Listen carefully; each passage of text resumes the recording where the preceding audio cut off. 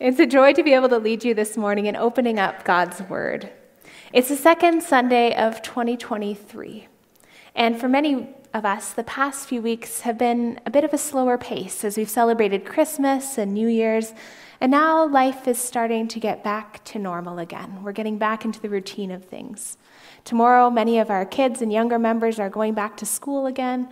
There'll be lunches to pack and after-school activities starting up again, clubs, different activities. The calendar is starting to get full. We live in a culture that values a full calendar. People who seem to be juggling it all, doing more than humanly possible, are admired. We are surrounded by messages that tell us that more is better, that warn us that if we say no to this opportunity, this product, this invitation, that we may just regret that for the rest of our lives. And so driven by this fear of missing out, we add activity after activity, commitment after commitment, responsibility after responsibility, until life can easily become full of so much, so many good things. And burnout can be far too common as people get stretched thin and exhausted. The Bible has something to say, a countercultural message for a world addicted to busyness. God speaks through the years as he gives a timeless message and a timeless gift to people, the gift of rest. In just a minute, we're going to open up the Bible and we're going to read about that gift. But first, let's come before God in a prayer. Faithful God, we thank you that your word is a lamp to our feet and a light for our path. As we open up the Bible today and read from it, we ask that your Holy Spirit would be at work in our hearts. Help us to understand what you want to say to us today. Give us wisdom to apply your word to our daily lives. It's in Jesus' name that we pray. Amen. Today we're going to be reading a number of different passages that talk about the Sabbath, the practice of setting aside one day out of 7 as a holy day, a set-aside day for worship and for rest. The first one we'll look at is from the book of Exodus, chapter 20. At this point in the story of the Bible, the people of Israel has just been rescued from slavery in Egypt, we sang about earlier in this service. God parted the Red Sea, they came out, and now they're in the wilderness, beginning their journey through the wilderness to the promised land. And at this point, God makes a covenant with them. He defines a special relationship that he will be their God and they will be his people. And as part of this covenant, he gives them very detailed instructions on how they are to live as his people. Included in these instructions is a set of instructions that we often refer to as the 10 Commandments. And so the first bit that we're going to read about the Sabbath comes from the 10 Commandments in Exodus chapter 20. Verses 8 through 11 say this: "Remember the Sabbath day by keeping it holy. 6 days you shall do all your labor and all your work, but the 7th day is a Sabbath to the Lord your God. On it you shall not do any work, neither you, nor your son or daughter, nor your male or female servant, nor your animals, nor any foreigner residing in your towns. For in 6 days the Lord made the heavens and the earth, the sea, and all that is in them. But he rested on the 7th day. Therefore the Lord blessed the Sabbath day and made it holy." Resting one day out of 7 must have seemed strange to the people of Israel at the time. They'd only just recently been rescued from slavery, after all. Back in Egypt, their entire value and worth had been defined by what they could produce, what they could make.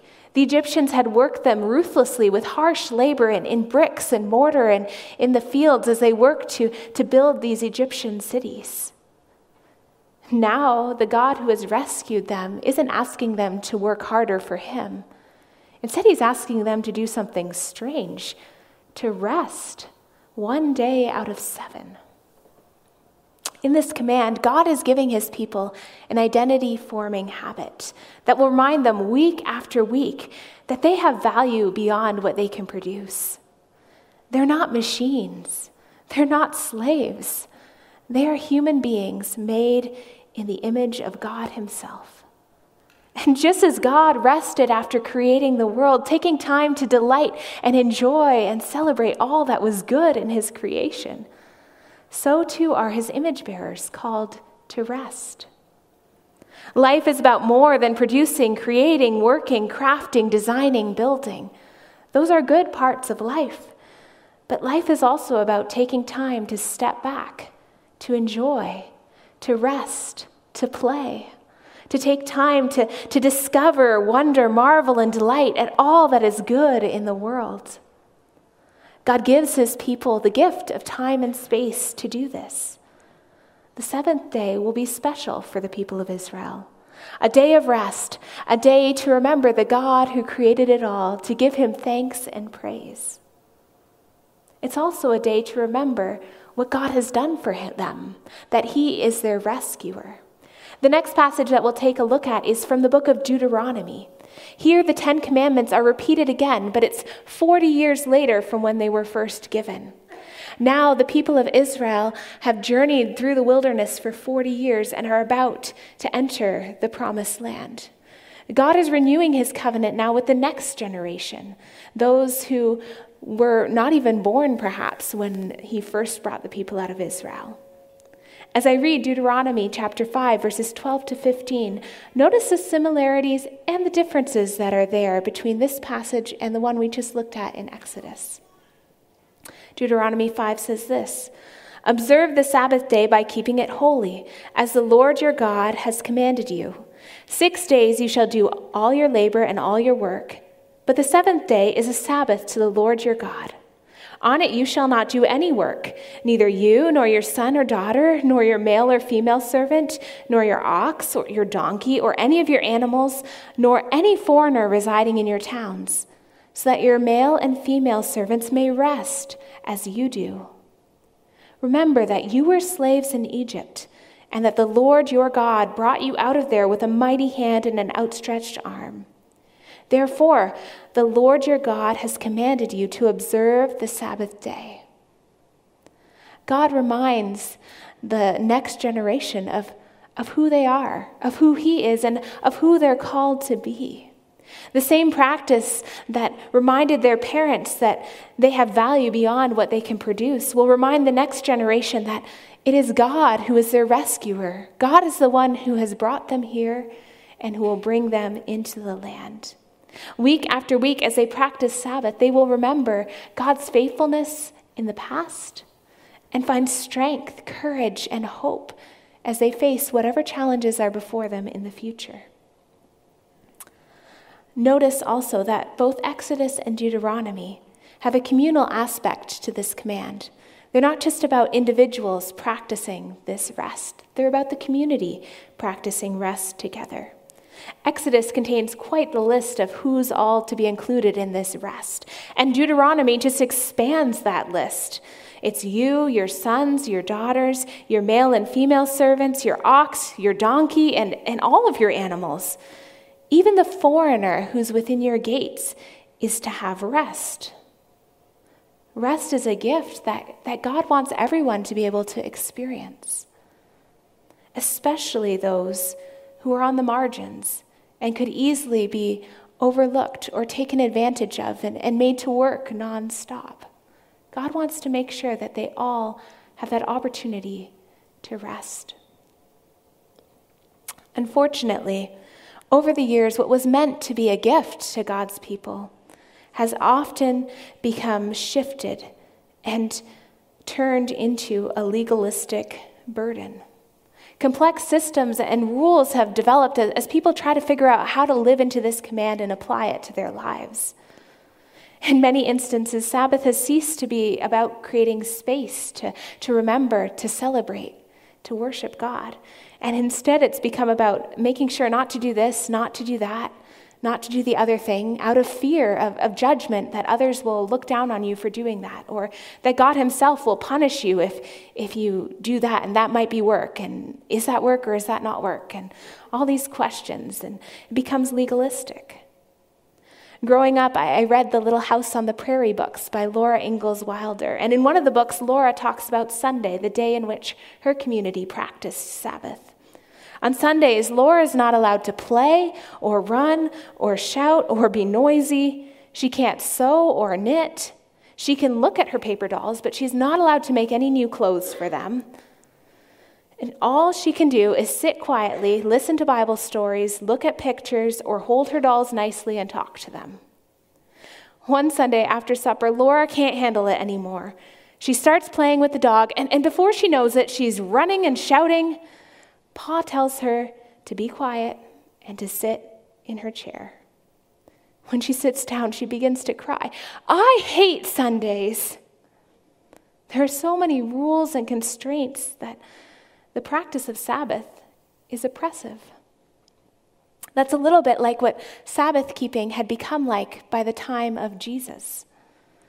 A day filled with rules and regulations and constraints. Do this, don't do this. Do it like this, don't do it like that. There are very detailed rules at the time about precisely what's allowed and what's not allowed, how far you can travel, how much you can carry.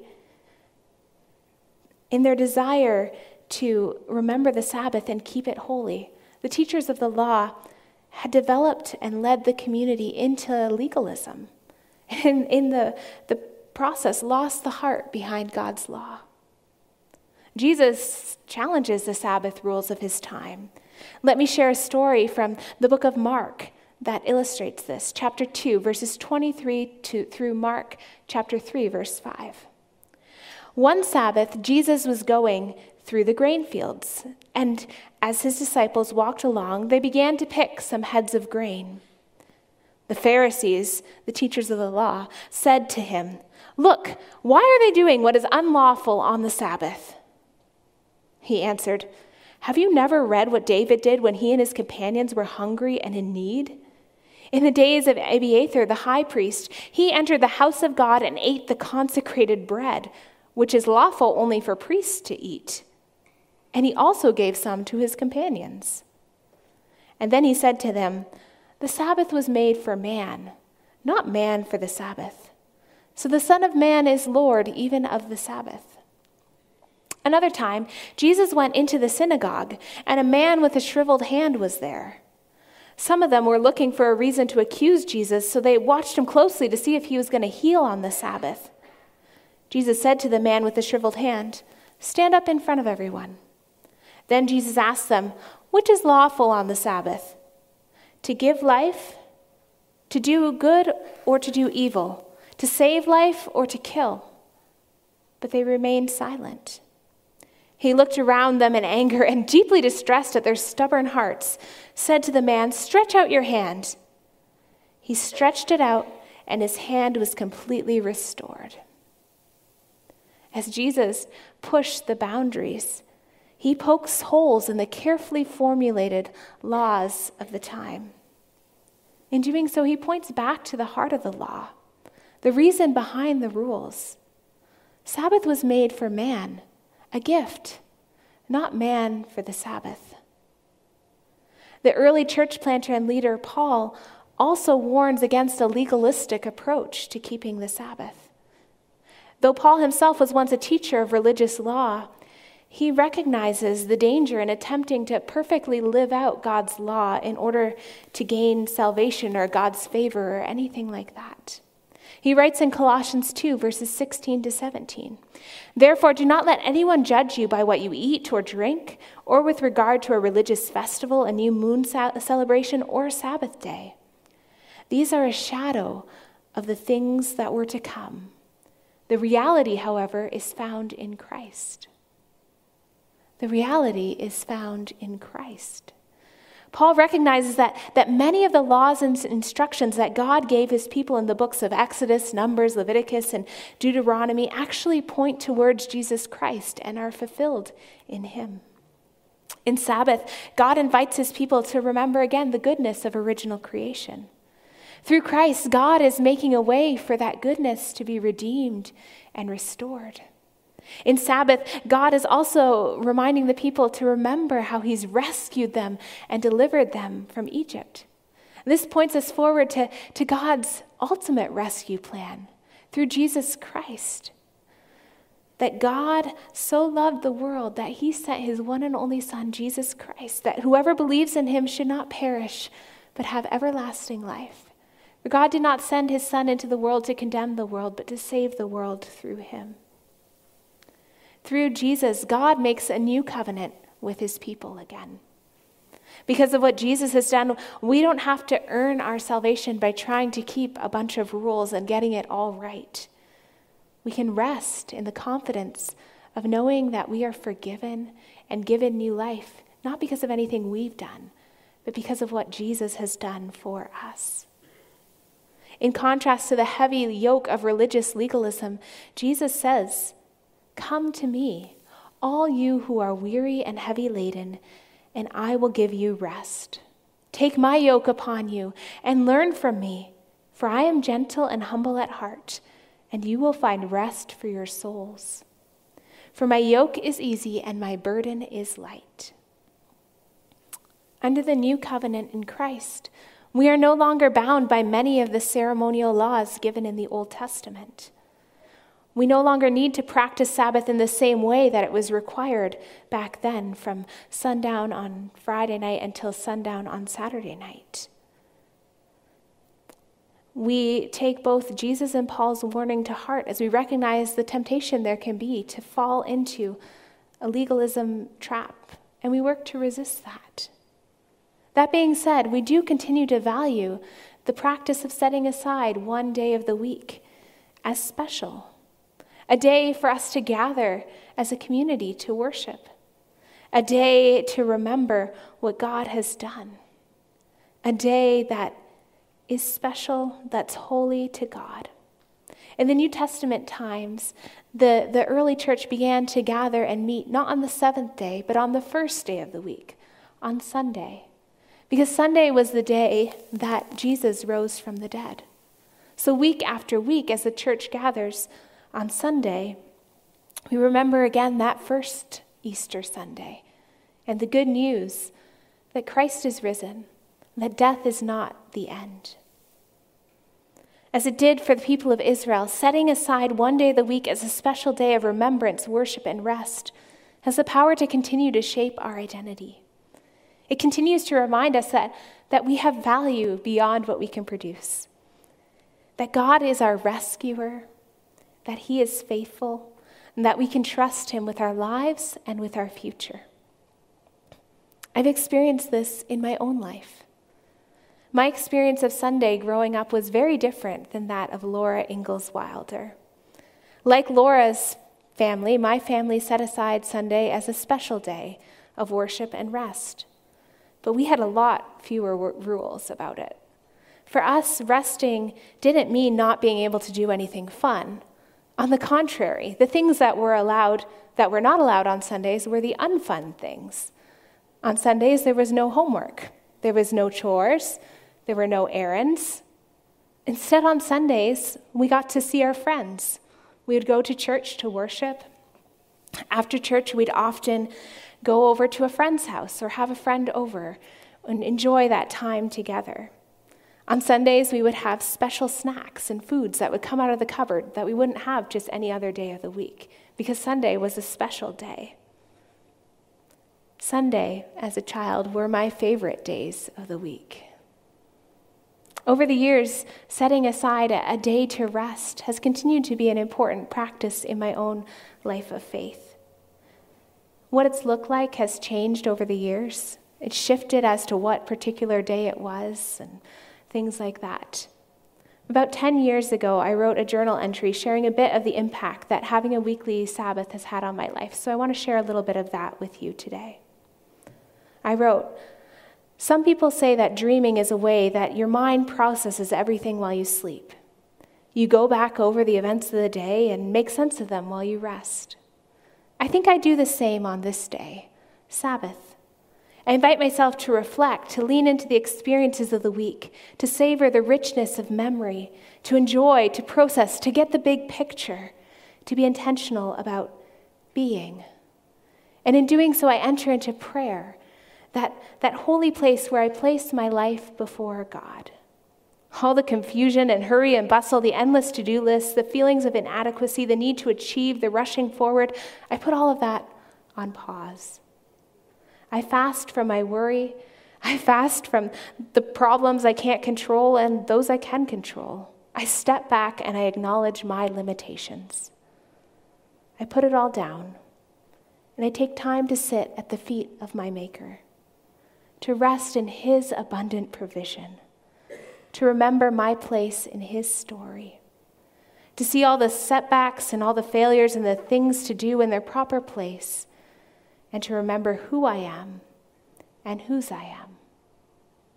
What is your only comfort in life and in death? That I am not my own, but belong body and soul to my faithful Savior, Jesus Christ. That is who I am.